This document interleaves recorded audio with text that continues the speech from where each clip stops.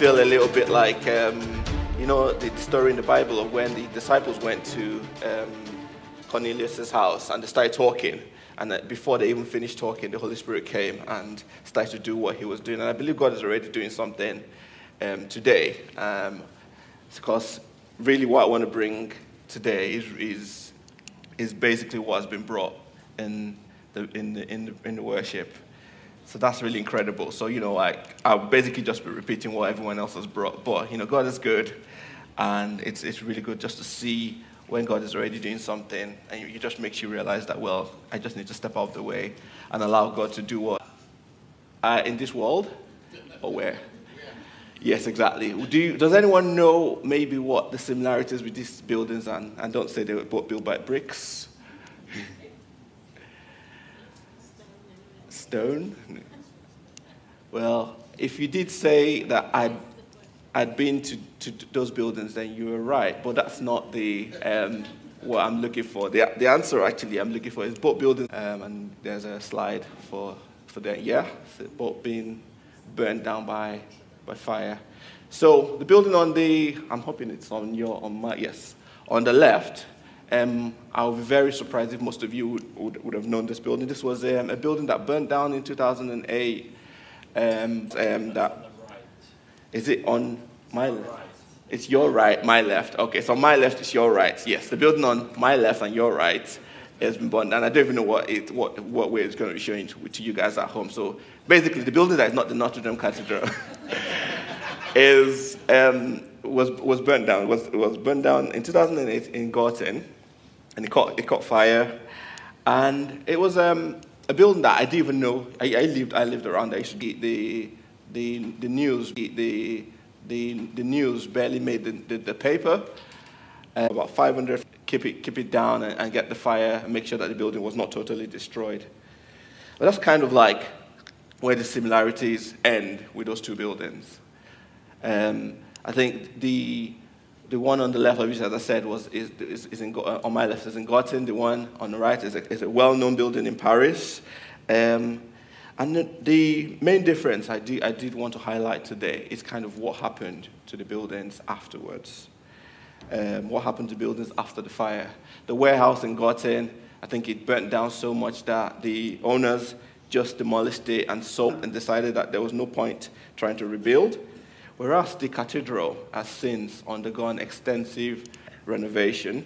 It's still undergoing renovation, and experts are working around the clock trying to make sure that this building comes back to life. I remember in the week that it was that the fire happened. This was in 2019, so it might be a bit of a blur for some of us, before COVID. I remember like that week, it was hundreds of millions of euros were raised for its restoration. And as at its last count, I believe just under $1 billion had been raised to restore the cathedral. Now, I know at the time there was a bit of an uproar as to, wow, why is so much money being spent on one building? And does one building deserve so much money and attention? And I remember thinking then, I'm like, well, I understand that, but I also do understand the determination and the value that the French government and people around the world saw in that building. And they decided that they did not want to let that building be destroyed. So they wanted to see it restored. And I believe, just as we've been saying this morning, I believe that that's what God does for us. God, He gave His Son, His one and only Son. That is why, and this is why, so that no one need be destroyed. By believing in Him, anyone can have a whole and lasting life. This is how much God so loved us. We sang that this morning, how God is pursuing us, is relentlessly pursuing us. This is how much He loved us. This is how much He valued us, that He gave His Son, Jesus. Why? So that we will not be destroyed, so that we will be restored to Him. When we become Christians, Galatians 5:17 says that, therefore, if anyone is in Christ, he is a new creation. All things have passed away. Behold, all things have become new. And that is restoration in a nutshell, making things new. Making things new or making things like new. So as restored Christians, as restored sons and daughters of God, and the invitation was sent out today. If you don't know Jesus, we want you to know Jesus. Not because we want you to join our church, but because we want you to know the God who restores, God who has sent his Son to die for you so that you can be restored to him, so that you can know the fullness of life in him. And that's why we do Festival Manchester. That's why we're here today. That's why we keep beating the same drum that we are sent to make Jesus famous. But just because we are restored, just because we're Christians, doesn't always mean that we're immune to loss. We actually do suffer loss. We suffer troubles. We suffer pains. We suffer suffering. And in fact, in the Bible, John 10, verse 10, says the thief, the enemy that we have is a thief. He comes to steal, to destroy, to kill. And Jesus said, I have come to give you life. So we do know we have an enemy that tries to steal, that tries to kill, that tries to destroy. But God did not promise that we'll be free of any of those things. But what he did promise, he promised that he will restore what we have lost. And that's the God that we serve, God who restores what we've lost. From verse 25. It's a very popular verse in Scripture. And this is God talking to true people. It's being devastated in one day. And God is, that's the image that God is using to say, I will restore those years that have been stolen. And I believe that this promise, just like the promise that then precedes this promise of the restoration of God pouring out His Spirit in Joel 2:28. I believe that this promise was fully fulfilled when Jesus came. When Jesus came and broke the curse of sin and death, so that you and I can be in Christ and actually live and participate fully in this promise. We get to participate fully in the promise of God, restoring the years to us of what has been stolen. And I believe that God is declaring on us today that He is restoring the years that we've lost. We see through Scripture a thread of restoration. At the beginning in Genesis 1, it says God created the heavens and the earth. And you go to Genesis 3, and we experience the fall of humanity, and there's destruction, and there's pain, there's suffering comes into our world. And you see through Scripture from Adam to Noah to Abraham to David, and finally accumulated in Jesus. And you see how God was planning to restore us to Him. And in Revelation 21, towards the end of the Bible, you then see John saying, and I saw a new heaven and a new earth. It starts with God creating the heavens and the earth, humanity destroying, and then God restoring that at the end of time. And that's the God that we restore. And that's the God that... Let's read, we're going to read a scripture in the Bible of a story in the Bible of how God restores. But before we delve into the scriptures, I'm going to read, if you have your Bibles, we can open 2 Samuel 9. Just share a bit of context surrounding this story.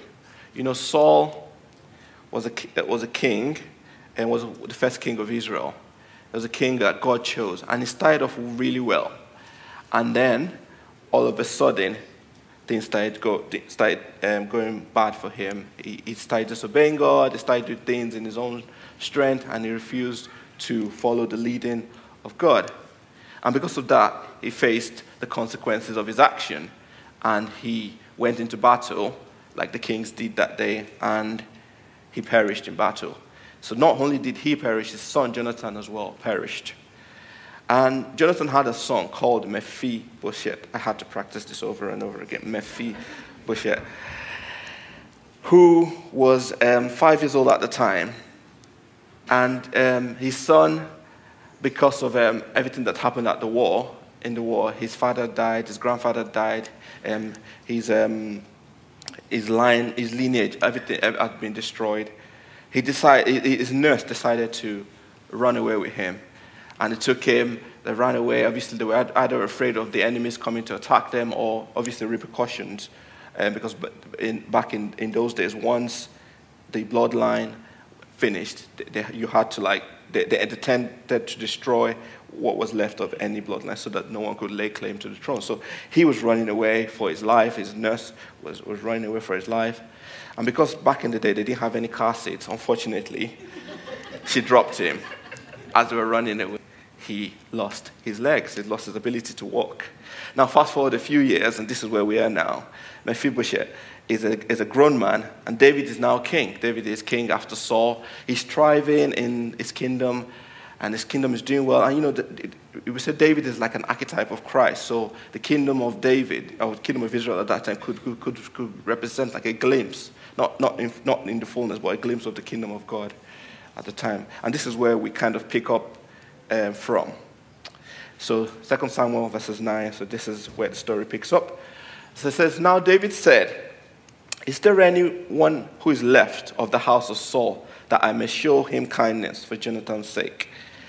And there was a servant of the house of Saul whose name was Ziba. Remember that name, Ziba? So when they called him to David, the king said to him, are you Ziba? He said, at your service. Then the king said, is there not still someone in the house of Saul to whom I may show the kindness of God? And Ziba said to the king, there is still a son of Jonathan who is lame in his feet. So he's been lame since he was 5, and now he's still lame. So the king said to him, where in Lo-debar? Then the king sent and brought him out of the house of Micaiah, the son of Amiel, from Lo-debar. Now when Mephibosheth, the son of Jonathan, the son of Saul, on his face and prostrated himself, then David said, Mephibosheth, and he answered, here is your servant. So David said to him, do not fear, for I will surely show you kindness for Jonathan your father's sake, and will restore to you all the land of Saul your grandfather, and you shall eat bread at my table continually.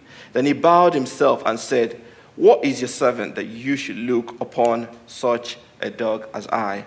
And the king said, and called to Ziba, Saul's servant, and said to him, I have given your master's son all that belonged to Saul and to all his household. You therefore and your sons and your servants shall work the land for him, and you shall bring in the harvest, that your master's son may have food to eat. But Mephibosheth, your master's son, shall eat at my table always. Now Ziba had 15 sons and 20 servants. Ziba said to the king, according to all that my lord the king had commanded his servant, so will your servant do. As for Mephibosheth, said the king, he shall eat at my table like one of the king's sons. Mephibosheth had a young son whose name was Micah, and all who dwelt in the house of Ziba were the servants of Mephibosheth. So Mephibosheth dwelt in Jerusalem, for he ate continually at the king's table, and he was lame in both his feet. Kind of just had to throw that in there just to say it's not necessarily complete, but you know, it's still a great story, isn't it? We see a man, Mephibosheth, who had lost everything. You know, just to imagine, put yourself in Mephibosheth's shoe. At the age of 5, he's a grandson to the king. He has his whole life ahead of him. You know, he's probably been trained at that age, from that age, to, you know, take over the kingdom one day. He's a prince.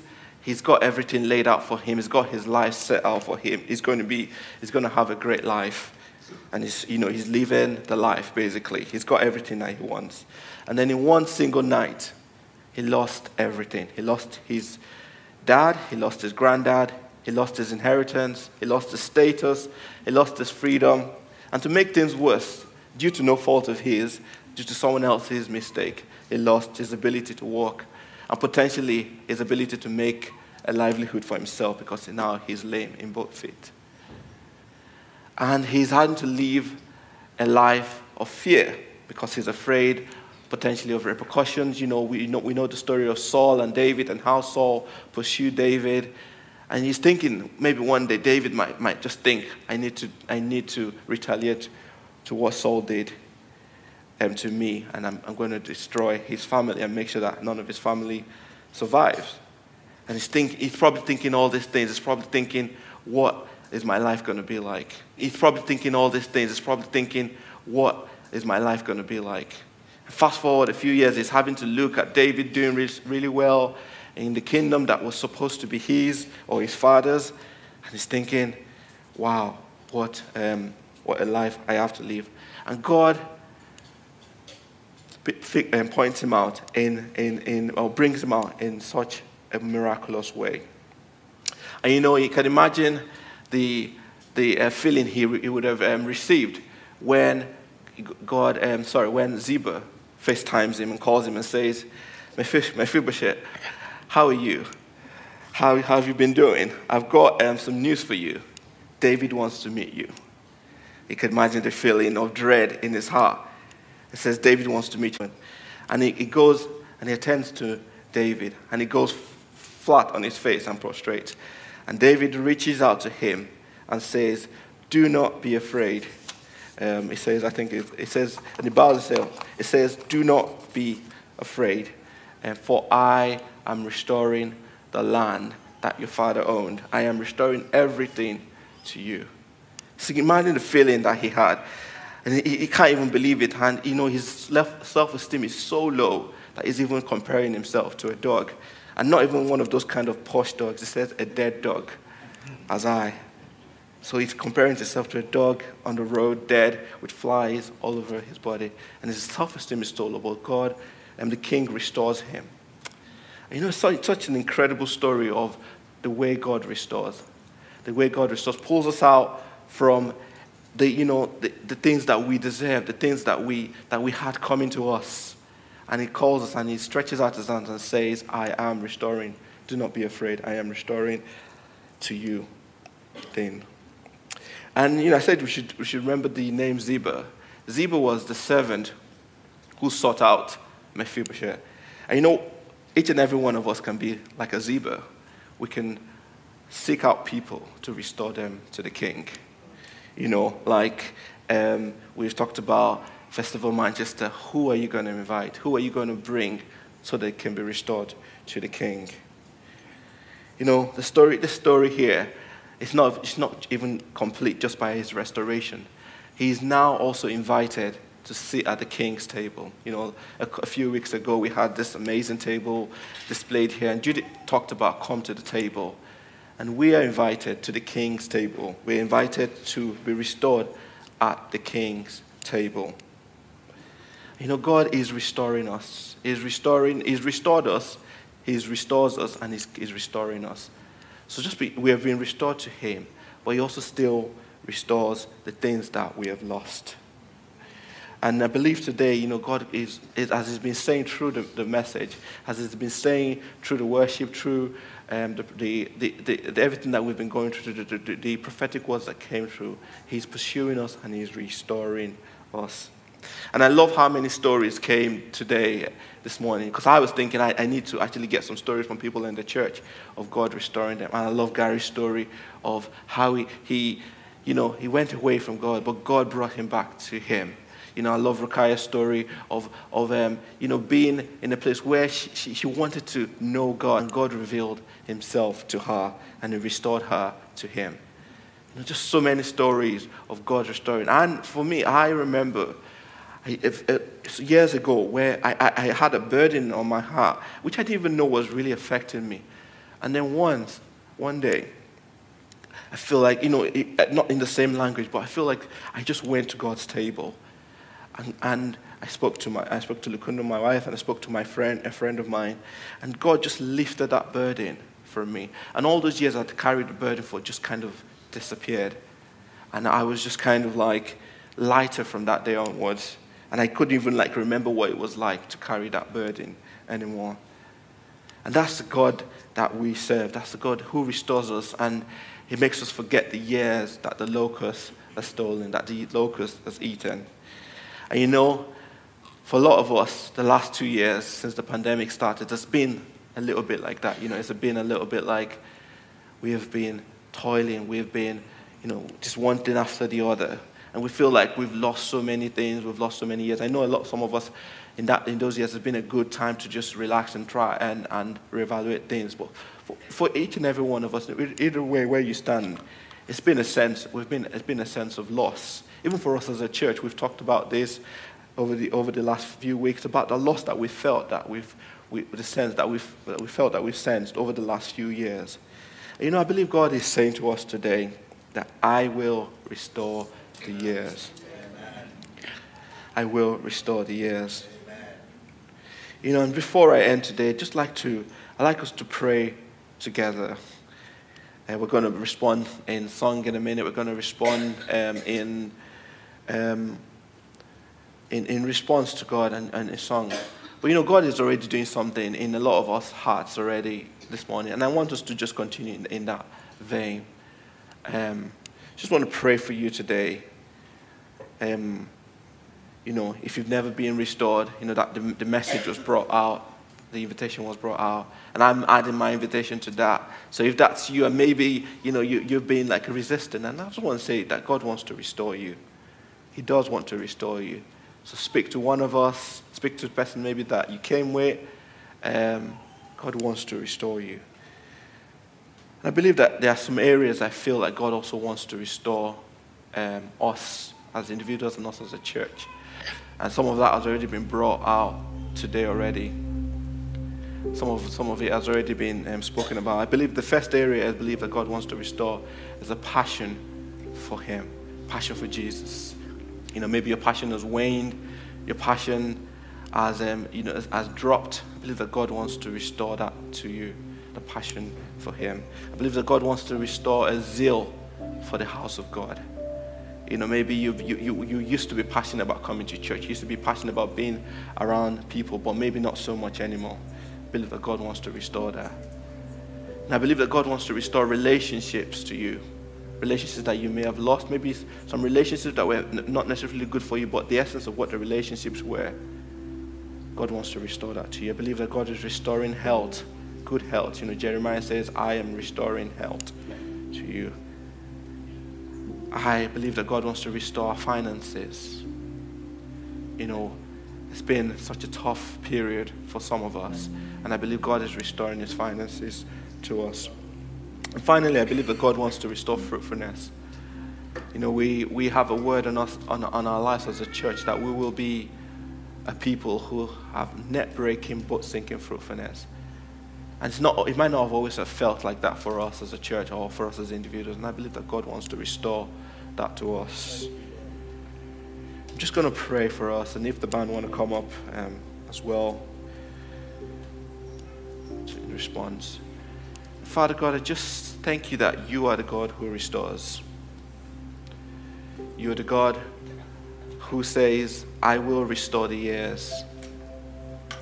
You don't say, I might, or I may, or if circumstances are good, I will. But you said, I will restore the years. And I just pray for each and every one of us today, whether we are in one of those areas that I listed, or whether it's something else, and that we feel like we've lost. We feel like maybe we've given up hope on. I just ask, Lord, that would you come and help us to see that you are restoring. Help us, Lord, to stop holding back from what you're doing. Help us to come to your table to receive our restoration, Lord Jesus. Lord, I pray for even in places where we've laid blame on other people, laid blame on ourselves, maybe even laid blame on you, Lord. That God, would you just repent right now and give that up to you, Lord Jesus. And we say, Lord, would you restore us?